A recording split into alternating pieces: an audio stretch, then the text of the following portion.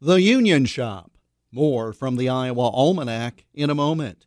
Do me a favor, farmers of Iowa, and honk your horn if you're proud to grow soybeans.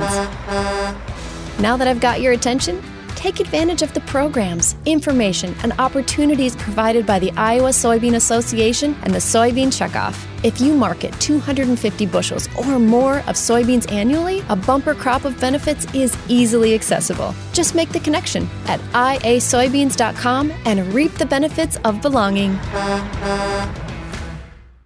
In 1880, William Fisher invented the Fisher Type 1 constant pressure pump governor and founded the Fisher Governor Company in Marshalltown to produce the item.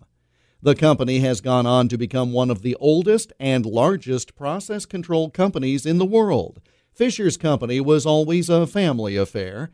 After he died in 1905, his wife Martha took his place as president.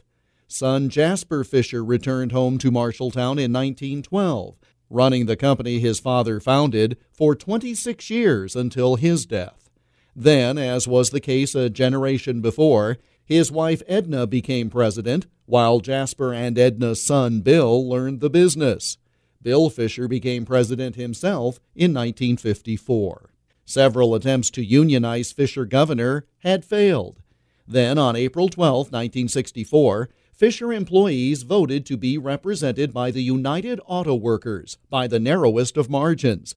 That changed the Marshalltown labor landscape, as the UAW wound up organizing 7 more plants. The unionization of Marshalltown's workforce began when the United Auto Workers Union was certified at Fisher Governor on this date in 1964.